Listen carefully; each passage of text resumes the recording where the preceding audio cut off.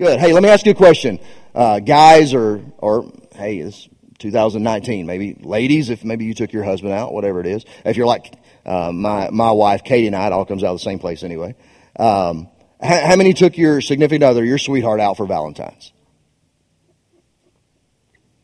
Either we got a whole lot of single people or some guys that needed something better. I'm going to tell on myself a little bit. I did not take my wife out. I was actually working until after 6 that day. But I did pick up some takeout Japanese on the way home, so all was well in the Capshaw household. I'm just telling you right now, Jesus Christ coming to earth, with the exception of last night, the Tennessee Vols 2019 basketball season, and Koji Express are 3 of the greatest things to ever happen to man. But yeah, so we did. We had a good time and we hung out at the house. Kiddos were there as well. So, but let me ask you a question. How many readers are here? How many like to read? Pleasure read. Just like to read for fun. Wow. More than went out for Valentine's. I guess you were at home reading, right?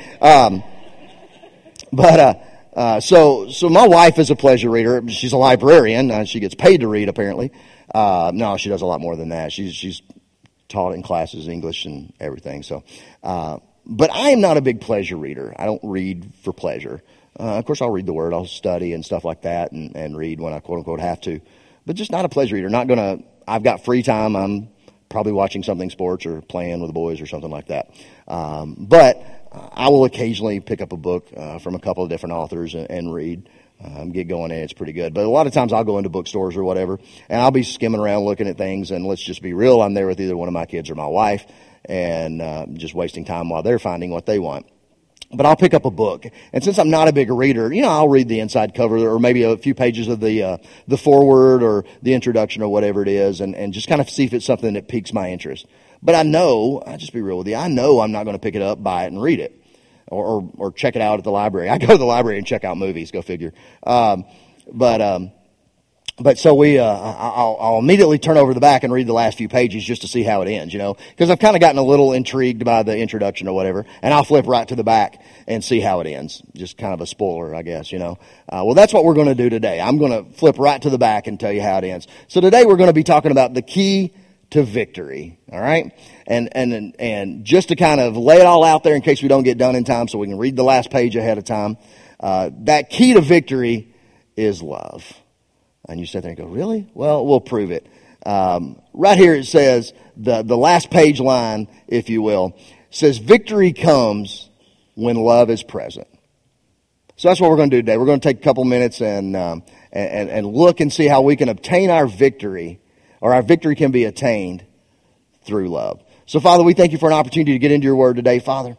We thank you that you have your way in this service today.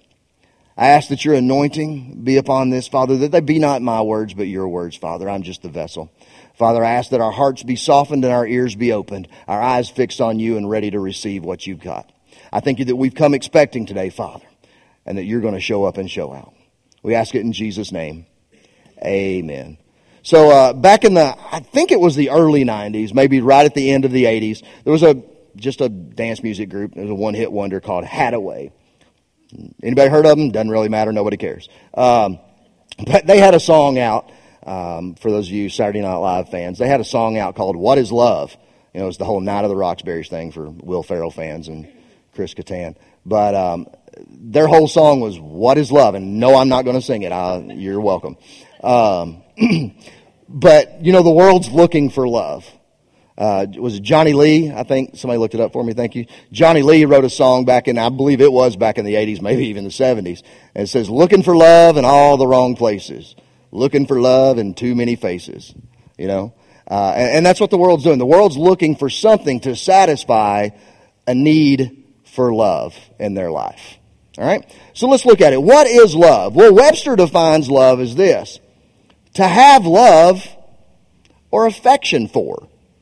Now, I read that the first time, I'm thinking, okay, affection for what? But no, it's just to have love or affection for. Now, it's kind of weird that the definition of love is love.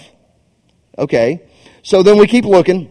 When we look there, and then it kind of explains itself a little bit. Love is a verb. So for those of you English majors in the house, other than my wife, Actually, you weren't an English major. You were an education major, but you taught English. So love is a verb. Specifically, it's a transitive verb. Cleared that right up, didn't it? How many know what a transitive verb is, just by a show of hands? Thank you for being honest. I got one person that knows what a transitive verb is. I'm so proud of you. I didn't. So it says it's a transitive verb. So what's a transitive verb? A transitive verb is characterized by having or containing a direct object. Yep, didn't clear it up for me either. So my next question is, okay, what's a direct object? So then we look and it says a direct object is a word or phrase denoting the receiver of an action, of the action of a verb. So that transitive verb basically says, or love as a transitive verb basically says, love represents a person, place, or thing. Whatever that person, place, or thing is what we refer to as a noun, right? And then love is that transitive verb. So let's try this one on. God is love. That becomes the transitive verb for God. So when God says, I am, what is God? Well, God's everything, but God is love. The Word tells us. All right? So then we keep looking. We say, okay, what's the world's perspective on love? The people that have more degrees than I have money. So we look at psychology today, and it says that love is a force of nature. However much we want to, we cannot command, demand, or take away love any more than we can command the moon and the stars and the wind and the rain to come and go according to our whims. Now here it's saying that this is a power of the mind, if you will. We have no control over love whatsoever. Think about that for a minute. So we keep looking and we say, okay, what does culture say about love? What does the cultural context of the world today tell us? Well, William Shakespeare's long heralded and revered as one of the most romantic dramaticists and poets of our time. And it says that his definition of love, that love looks not with the eyes, but with the mind. So he's almost there. Because what does the Bible tell us? We don't walk by sight, right? He says, love looks not with the eyes, but with the mind. And therefore, is a winged Cupid painted blind. You know, you hear the phrase, oh, love is blind. It's just whatever. No, love is intentional. Love is intentional. So then we say, okay, well, let's look at what the Bible says about love. So what does the Bible, what does the Word of God tell us about? We'll flip over here to 1 Corinthians chapter 13. We'll read verses 4 through the first part of 8. Familiar verse to hopefully most of you guys. It says, verse 4 says, love is patient, love is kind. I was telling first service, I said, I looked at this and I said, right there, that first part of 4, the first 2 little sentences there, that's everything that a married couple needs to succeed in life right there. And I specifically believe it's written to the husband and the wife individually. We'll break it down for you. Women, ladies, wives, love is patient. If you can get that one down in your marriage, you're golden. And the second one's for you gentlemen. Husbands, love is kind. Don't be a jerk. Hey, a couple of you snickered. You are awake. Love is kind. We'll go on to read. It says it does not want what belongs to others. Let's plug love in there where it says it. It says love does not brag. Probably just read this and go home for the day. Love is not proud. There's no pride in love. Love is not rude. Anybody else besides me need to work on that one? Love does not look out for its own interests. It's not focused on itself. Love does not become easily angry. Any of y'all ever met my youngest, my 6-year-old brother Carter, as Pastor Eddie calls him? We'll talk about him and his anger here in a minute. It says it does not easily become angry. Love does not keep track of other people's wrongs. We live in a technology-based society today. Everything we do, everything we type, everything we text, every phone conversation, Alexa setting on the kitchen counter, whoever, everything is stored in the cloud, right? This magical cloud somewhere, this digital cloud where everything is stored. We joke, whether we're joking or not, and I guarantee after I say this, I'm going to get some Facebook ads. But we joke all the time that, you got to be careful what you talk about because now you're going to get those ads from wherever because everybody's listening. I don't care if everybody's listening or not. I'm just going to be real with you. But love doesn't keep account of those wrongs. Everything that we text and type may be stored in the cloud, but love says, hey, don't worry about it. It's gone. I'm not going to hold that against you. It says it doesn't track people's wrongs. Verse 6 says love is not happy, or one version says it does not delight in evil, but it's full of joy when the truth is spoken. Sometimes we get this confused and we look at love and we say, it says right here, it says love is full of joy. So you've got to love me. Well, when you're criticizing people, it's hard to be loved when you're not making yourself lovable. Now, sometimes we feel a direction and a leading, or parents. Let me help you out with your kiddos. I have a 15-year-old, so I'm not just speaking out of lack of knowledge here. We'll tell our kiddos something. I'll tell my 15-year-old daughter something, and it's not what she wants to hear. Or it doesn't help her situation go the direction she wanted it to go. So, she just automatically assumes, well, Dad doesn't love me. Dad's mean. Dad's mad. Well, but here's the key, guys. Love is full of joy when the truth is spoken. The truth is what? According to God's word. It always protects. It always trusts. Love always hopes. Love never gives up. And the first part of verse 8, love never fails. So you say, okay, then let's take all of that and let's get a definition that we can run with on Monday morning. That's great for Sunday, Pastor John. That's great for Sunday. But what's a definition that we can go to work with that coworker? Everybody got one. I work at the church and I got one. Kidding, maybe. That's just hard to love. Let me give you two perspectives. One, how many of us, how many of you, how many of me have ever been hard to love? Yet Jesus still died for you and me. So just because it's difficult doesn't mean it's not the right thing to do. But here's a little definition that might help you. Love, simply put, joyfully chooses to take an action that promotes the interest or welfare of another over oneself. The world's view of love is very, very selfish. It's all about me. God's view is selfless, and it's all about what we can give. The world says, gimme, gimme, gimme.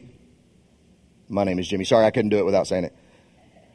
The world says, gimme, gimme, gimme. But God's love says, here, take everything.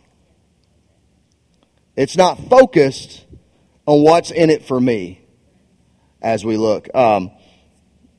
Used to work for while we were in Bible school, I worked for a credit card collections company. Yeah, I was that guy. To my knowledge, I've never called any of you. I used to joke. Fortunately, we got out of debt when we went to Bible school. And I used to joke. I said, it's going to be awkward when my number comes up on there. But it didn't. Thank you. But I used to work for a credit card collection company. And one of the things we had to do was, for lack of better words, convince people they needed to pay their bill. And one of the techniques or whatever that they said we always helped, and it did, was we had to give the customer a whiffum, what they called a whiffum. And it's like, what's a whiffum? Well, one, it's fun to say whiffum. But sounds like something you do on a baseball field, right? A pitcher throws a good one and he whiffs them. But no, what it is just basically an acronym that stands, what's in it for me? What's in it for me? And that's the world's view of love. Oh yeah, I love you. Now what's in it for me? I love you, man. Let's see. Today is what's today? The 18th? Thank you. 17th. Beginning on February the 1st, again, one more time, married men in the room? Married men, married men, married men. Okay? I'll help you out here in just a second. On February the 1st, every year, Joel Barker, he begins his overindulged, excessive show of love and affection for his wife, Tina, who he begins the 1st of February of every year and has what they call the 14 days of Valentine's, right? Okay. Now this is going to sound sweet. Every single day there's something sweet, and he's not buying her a new car every day, so she's not got 14 out in the driveway or anything like that. But as they say, it's the little things in life. Because he's learned how to show his love and actively show his affection towards his wife. And so everything, it's something here, it's something there. One day she took a picture. I wanted to come over to her house and eat it. She took a picture. I think he had gone to work or whatever and left in her car a little tin of her favorite tea, I believe, and some of the Lin or Lindor chocolates or something like that, one day. And that was like on a random 8th or something. And then, one day it was a note and some other random, and every day it was something. Isn't that sweet? Joel, can you raise your hand, wave for me? Guys, this is the one making us look bad, okay? So y'all just keep that in mind. No, just giving them a hard time. But they show the action that is the love that they have. But I hope I can speak for them. The love that they have for each other is not solely based on each other. Their connection, their relationship, their love for each other is what comes from the Heavenly Father. They have gotten the concept, and I kind of picked this up this weekend. It's changed my perspective on a few things. Somebody was showing us, Justin actually, our communications director, Justin Siegel. He was showing me what they call the broken triangle. Anybody ever heard of that or seen that? Cool. So the broken triangle says this: you've got God, you've got man, and you've got woman, or husband and wife, we'll say. And we think of it as this triangle between that we say it all the time. It's in a lot of marriage ceremonies and wedding vows that God is the center of our life, right? And that we have this connection because of God. We have this connection between husband and wife right here, right? Because of God. Let me throw something out that might just rock your whole world, and I hope it does. That should be a broken triangle. That line should not be between husband and wife to have that connection because God's the center of their life. Now, before you start throwing stones, let me explain that to you.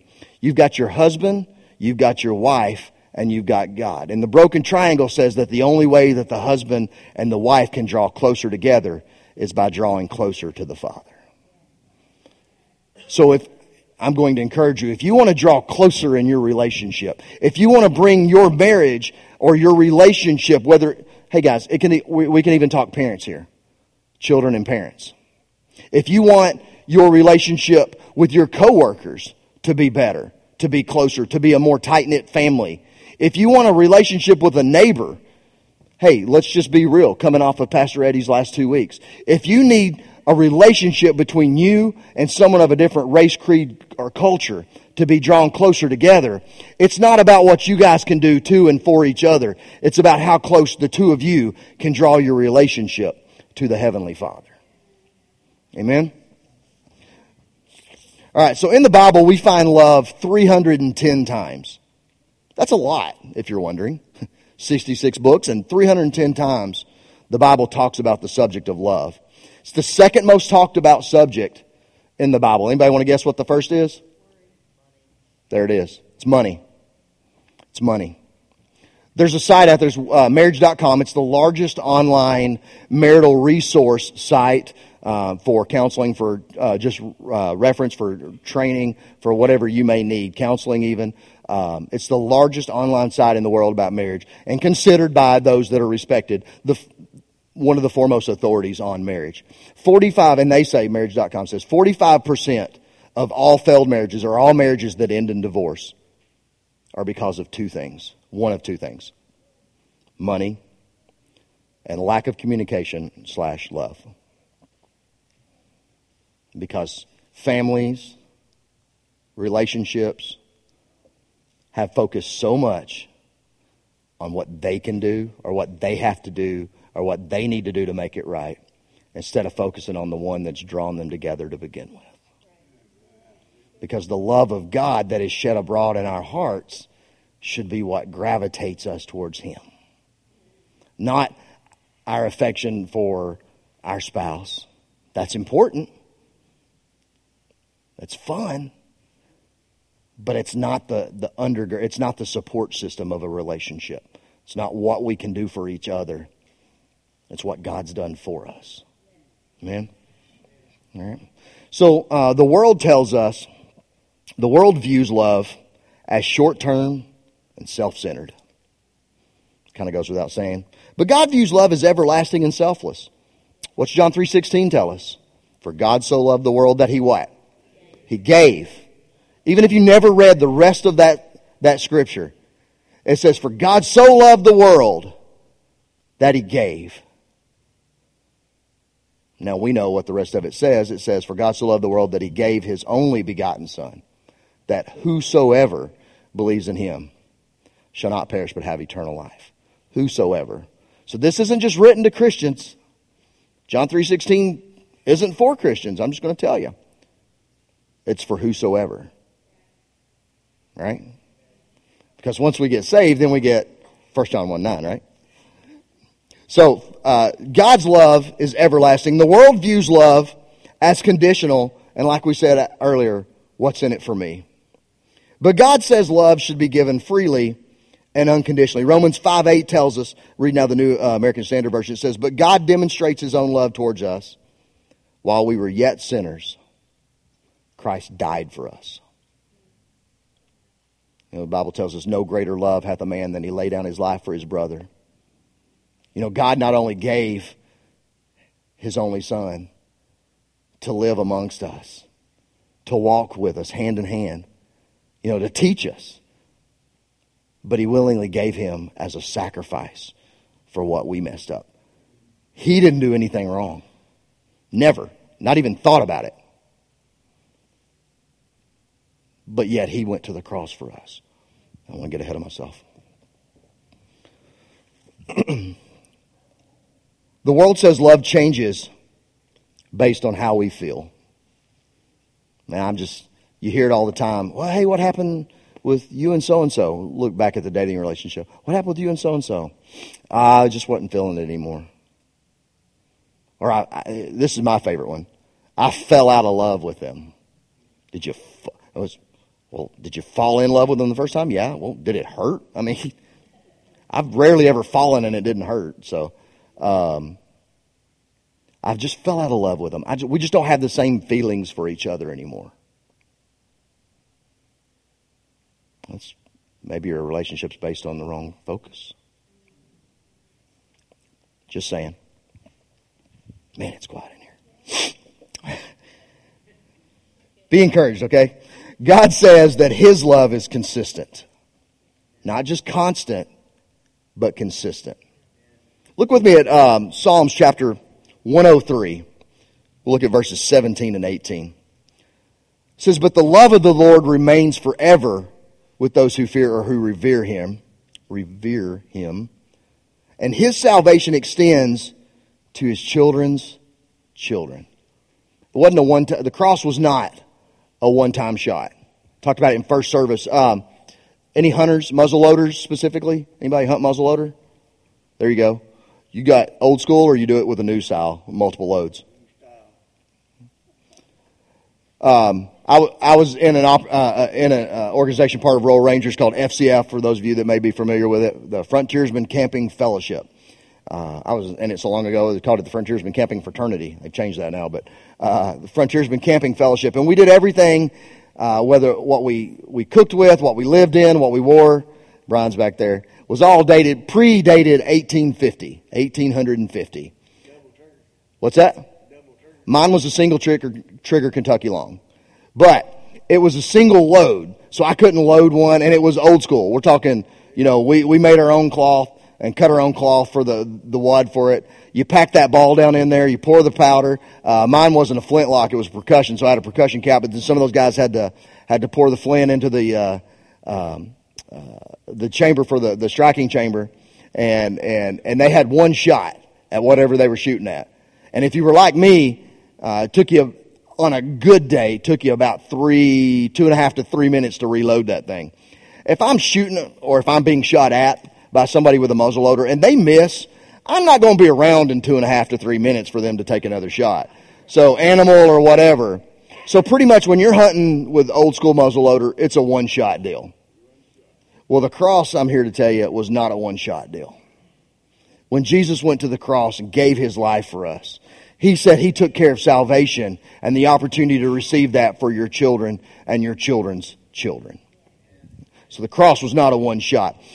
So his salvation extends to his children's children. Verse 18, of those who are faithful in his covenant or his promise, and to those who what? They obey his commandments.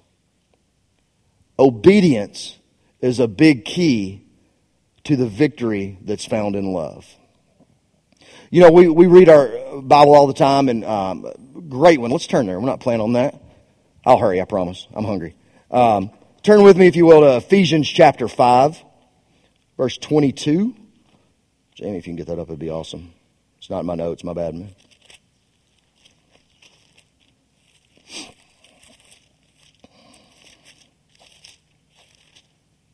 Beat you. Ephesians chapter 5, verse 22, it says, wives, be subject, or one says, submit yourselves. Yeah, there we go. I like that better. Wives, submit yourselves to your own husbands as you do the Lord. Let's keep going. Verse 23 says, for the husband is the head of the wife, as Christ is the head of the church, his body, of which he is the Savior. Keep rolling there. It says, now as the church submits to Christ, or in other words, submit to your husband as the church submits to Christ. This isn't talking about, being put under thumb and you do what you're told or else. No, you should submit, or we should what? We should obey as the church obeys Christ. Because why? Why do we willingly as the church, or why should the wife willingly submit or obey the husband? Because Christ loved the church and he gave himself up for her.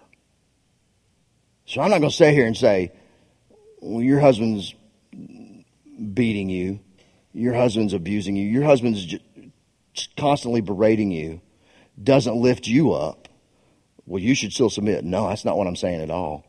Because I'm saying you should submit because the love that is being shown to you. Just as Christ loved and gave everything for the church. Your husband should be willing. Yeah, I'll probably step on some toes. I don't care. Your husband should probably be willing, not probably, your husband should be willing to give everything for you. And then it rolls in and it says, husbands, love your wives, even as Christ loved the church. How much did Christ love the church? He gave everything he had. He shed his blood. He willingly went to the cross. So obedience is the key to reaching victory through love, but it's not a self-sufficient master key. Within obedience comes willingness. All right, let me explain what I mean by that. Willingness is defined by Webster as an inclination or desire to act freely and to liberally give. Let's look at Luke chapter 22 real quick. Luke chapter 22, verse 42. It says, Father, if you are willing, please take this cup of suffering away from me. This was Jesus' words. This was Jesus' prayer in the garden. How many have ever had that conversation with Dad? It's like, Dad, this is more than I thought, this is more than I think I can handle. I know what I'm supposed to do. I know what you told me to do. I'm struggling with this. It's not going to be fun. Maybe it's, Dad, this job is just not what I expected. Dad, this project in school is tougher than I expected. But then look what it says. It says, Father, if you're willing, please take this cup of suffering away from me. And then the last part, yet not what I will, but what you will. Not what I will, but what you will. So right here, Jesus is talking to his dad. And he says, my will is your will. This is what you want. This is what I'm willing to do. It's already being obedient. How many have teenagers? How many have first graders somewhere in there? Big difference between the attitudes, right? I've got a 15-year-old daughter. I'll take your prayers, thank you. And then my two boys, my 8 and my 6-year-old. Now, Brother Carter, we talked about a little bit earlier. And this is my favorite. Hey, boys, it's time for bed, 8:30. Boys, it's time for bed. Let's go to bed. Can I have a drink of water? No, you should have done that an hour ago when you were watching Lego Movie or whatever. And then he'll play to my wife's heartstrings. Hey, can let's read a book? Because, it's great for your children to read, right? But he'll pull that one. Hey, let's read a book. No, not now, buddy. It's too late. He'll ask for something. Can I have a snack? No, buddy. It's time to go to bed. Okay, fine. He obeyed eventually. He obeyed and went to bed. But he wasn't willing, was he? He wasn't willing. Christ said, hey, if there's another way we can do this, let's do it. But ultimately, it's whatever your will is. That's what I'm submitting to. So I'm not only obedient, but I'm willing to give my life for our children. So in summary, just real quick here, guys. We must be attentive to the hearkening of the Lord. Submit to His commands. Desire to act freely according to His word. And liberally give. Not because of who we are, but because of whose we are. All right. My flaws and faults, share this with you. This weekend while we were at winter retreat, Justin Siegel shared a devotion that morning, yesterday morning. And the Holy Spirit just dropped this down, and it was awesome because it lined right up. It says, my flaws and faults do not define me. My position in Christ and the love that I show towards others is what truly defines who I am. Love, whether good or bad, is the fruit that my life is producing. I can say whatever I want, but my true identity and my nature is proven in my ability to show love. If you see an apple tree, you expect it to produce apples. If you see an orange tree, you expect it to produce oranges. If there's a sign hanging around that apple tree that says orange tree, you're not going to believe it. For two reasons. One, you know that's an apple tree. It's supposed to produce apples. And clearly, the fruit that's on it are apples and not oranges. I can say whatever I want, but my true identity and nature is proven in my ability to show love. God's true identity is proven in Romans 5:8. But God demonstrates His own love towards us. And that while we were yet sinners, Christ died for us.